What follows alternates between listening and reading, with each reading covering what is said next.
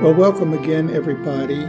This is George Miley. We're continuing to work through this series of studies that we have been participating in together under the overall theme or topic of maturing toward wholeness in the inner life, which is, of course, another way to describe the outcome of discipleship.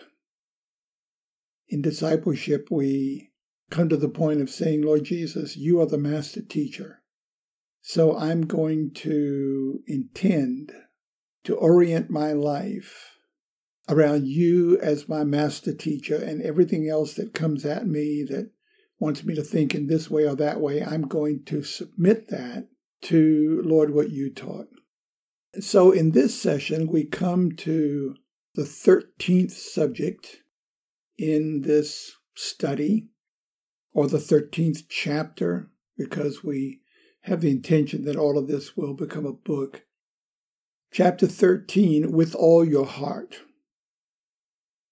So we're beginning to deal with the subject of the components of the human person. Now, I don't know if that idea seems a bit strange, the components of the human person.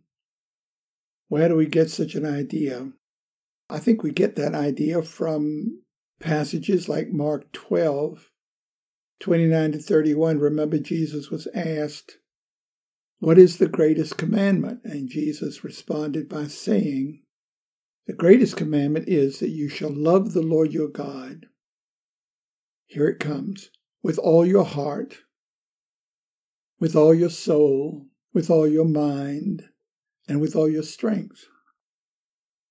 And then he went on to say, the second is like it, you shall love your neighbor as yourself.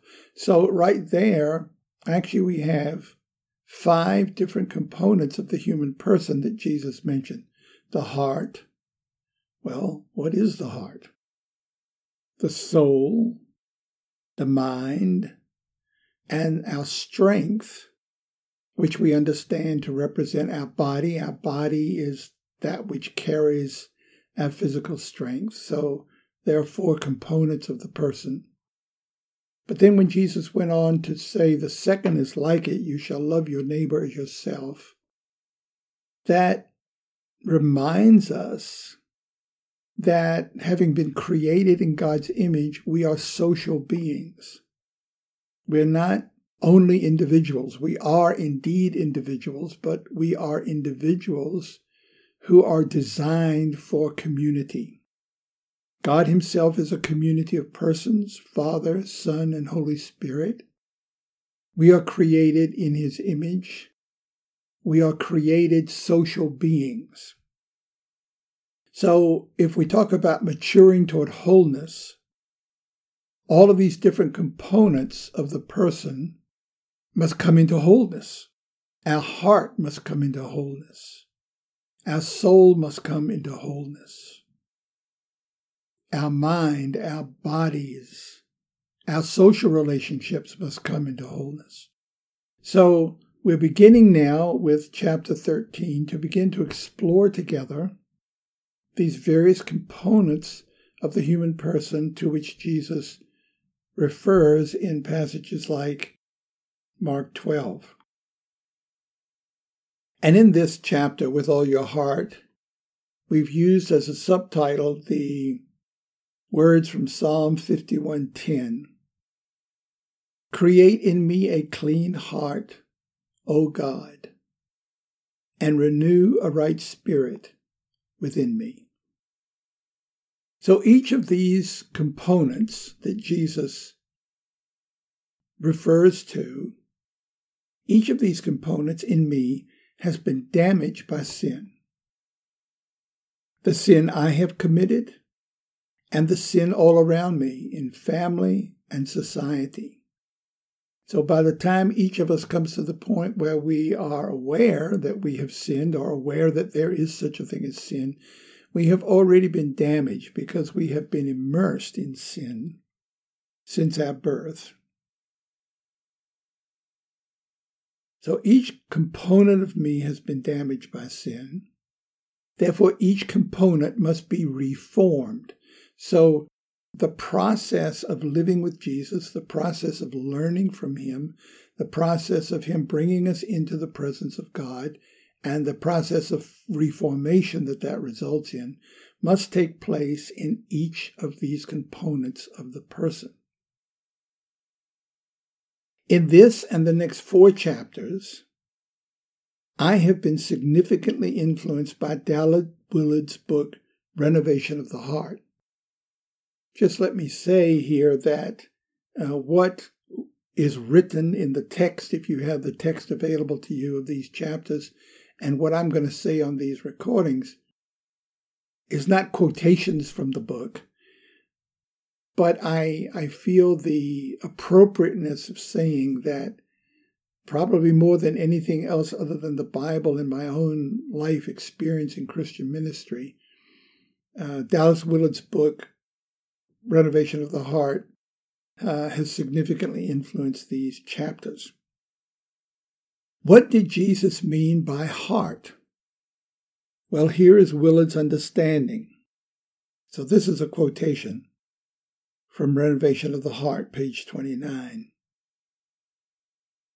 Now, when we set aside contemporary prejudices and carefully examine these 2 great sources, and what Willard is referring to when he talks about these 2 great sources, he's talking about the 2 great wisdom sources of antiquity, which are, on the one hand, the Judeo-Christian source, or the biblical source, and on the other hand, the classical philosophical source, or the Greek source. So, back to the quotation, when we carefully examine these 2 great sources, Willard says, I believe it will become clear that heart, or spirit, or will, or their equivalents, are words that refer to one and the same thing, the same fundamental component of the person.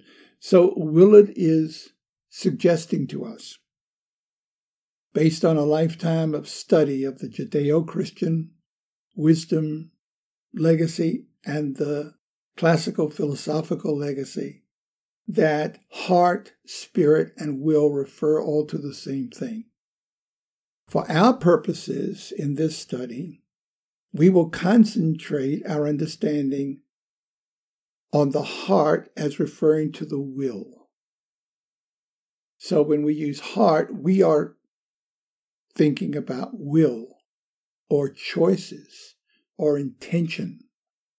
That word intention is a deeper thing than just a casual choice. I choose to pick up my pen and write, or I choose the green pen rather than the red pen. That's kind of a superficial choice. It's still a choice. But intention is something deeper. So this is what we are working with in this study of the heart, my will, my intention, my choices. What can we say about that? Of all the components of my person, I have the most direct control of my will or my choices.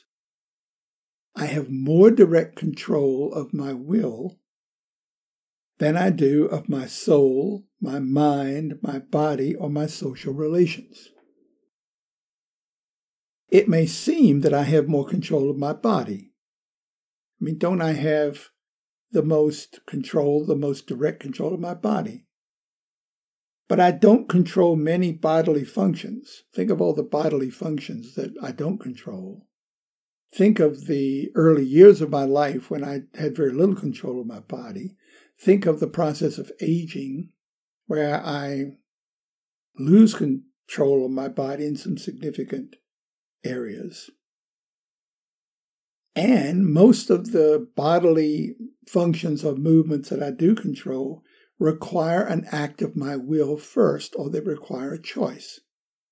It may seem that I have more control of my mind, but thoughts and emotions regularly come which I did not choose or intend.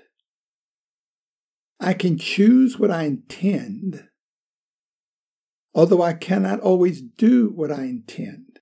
Now let me pause a minute and encourage us to let that sink in a little bit, because that statement introduces us to a distinction that I think is going to be really important for us to make as we consider the heart or the will or choices. Let me say it again. I can choose what I intend, but I cannot always do what I intend. This introduces us to the difference between will and willpower. So there is a difference between my will, or my ability to choose, and willpower. What do we mean by that? Choosing what I intend to do or be is a function of my will. I can choose what I intend. I want to be a pilot. I want to be a teacher. I want to be a good person. I can choose that. I can choose that intention. But the ability to do what I intend, the ability to be a pilot, the ability to become a teacher, the ability to become a good person, is a function of the condition of my inner life. So this is the human dilemma, displayed throughout history, displayed in every conceivable context of human living. I long to do what I am unable to do. Of course, the ability to do what I intend also often depends on external circumstances. Many external circumstances are beyond my control. So this is another reality that as we mature toward wholeness, we need to come into contact with, and much human arrogance is rooted in this. I am going to decide that I'm going to do this or that or the other thing, without recognizing that there's all kind of external circumstances over which I have no control that will affect whether I'm able to do what I intend.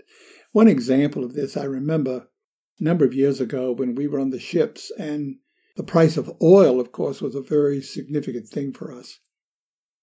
And during the 1970s, there was an oil crisis, and the price of oil went way up, and it really affected us because we were constantly seeking for the money to buy the fuel. And subsequent to that, I remember reading a well-known economist that says, okay, now I've studied all the economic data in the world, and I don't see anything that would produce inflation for the next 15 years.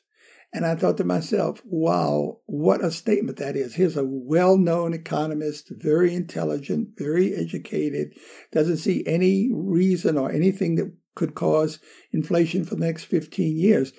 I can think of one thing, a war in the Middle East. So that's an example of a very educated, intelligent person using analysis, but not taking into consideration the very real fact that we don't control external circumstances, and at any moment, external circumstances can drastically change for reasons completely beyond our control. Relying on willpower to become the way I intend often leads to defeat. Relying on Christ in everything results in becoming a new kind of person. Let me see if I can be really sure that this is clear to us. I'm aware that I have sinned. I'm aware that sinful behavior is deeply embedded within me. I want to change. I intend to change. I use willpower. It results in defeat. Where does my will come in? My will comes in I make the choice to make Jesus the master teacher of my life. I make the choice to follow his teachings. I make the choice to allow him to reform me. And as he heals me and transforms me, I become more and more the kind of person who is able to do what I intend. It doesn't happen by willpower. It happens by the Holy Spirit's power as I follow the teachings of Jesus. But to follow those teachings of Jesus I must make the choice to do that. Following the teachings of Jesus gradually transforms my inner life. I don't do it. The Holy Spirit does it. But I must choose it. The ability to make my own choices lies at the core of my personhood, my individuality, my human dignity. It is an expression of the image of God in me. So, we are created in God's image. Where is the image of God in us? God is not physical. He doesn't have a body. We have a body. We're created in God's image. What is it about me that is most like God? What about me that is the most like God is the freedom to make my own choices. God is free to make his own choices. He created me free to make my own choices. But I am not free to avoid the consequences of my own choices. So this is another really crucial understanding for us as we seek to continue to mature under the discipleship of Jesus. I can choose, but I cannot choose to avoid the consequences of my choices. The more I realize that, the more it makes me really careful in the choices that I make. My choices, more than anything else, are what is uniquely me. Think about that. What is really you? Is your body really you? Well, recently we have seen pictures of soldiers who have been in combat, and they have been wounded in combat, even wounded to the point where they've lost limbs. So if I lose a hand or if I lose an arm, am I any less me? Well, of course, the answer is no, I'm not. What is it that's really me? What is really me more than anything else is the choices that I make, the choices of the heart. Decisions I am making day by day are forming the person I am becoming. The freedom to choose gives human beings the ability to create. Our Creator created us creative, just like He is. So think of that. If I didn't have the freedom to choose, I wouldn't be able to create. But as I use the freedom my Creator gave me to choose, I'm able to create. Nothing violates a person like attempts to take away the freedom to make his or her own choices. Observe the reactions of small children. You know, a small child. How old does a child have to be before a child has a will of its own? When we try to remove the freedom that another person has, even a small child, to make their own decisions, a person is violated by that. God took a risk when He created us free. To do so is essential to His intention to create beings with capacity to share intimacy with Him. So think about that. Love requires freedom to choose. Though expressed outwardly, the decision to love first forms inwardly. Love cannot be forced. The heart must choose it. Worship requires freedom to choose. Jesus said God is seeking worshipers. Worship cannot be forced. The heart must choose it. So here is God, and God makes the decision in creation.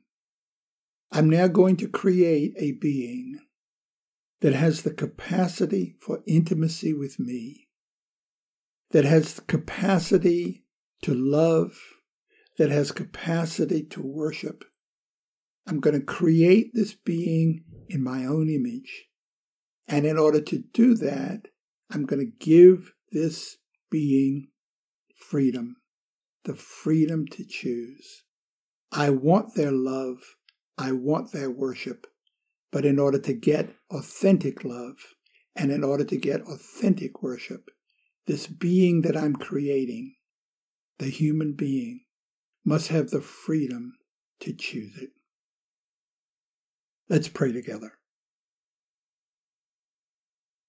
Father, it is awesome to think that you created us like you, with the freedom to choose, the freedom to create, the freedom to worship, the freedom to love. Father, we confess we have misused this freedom.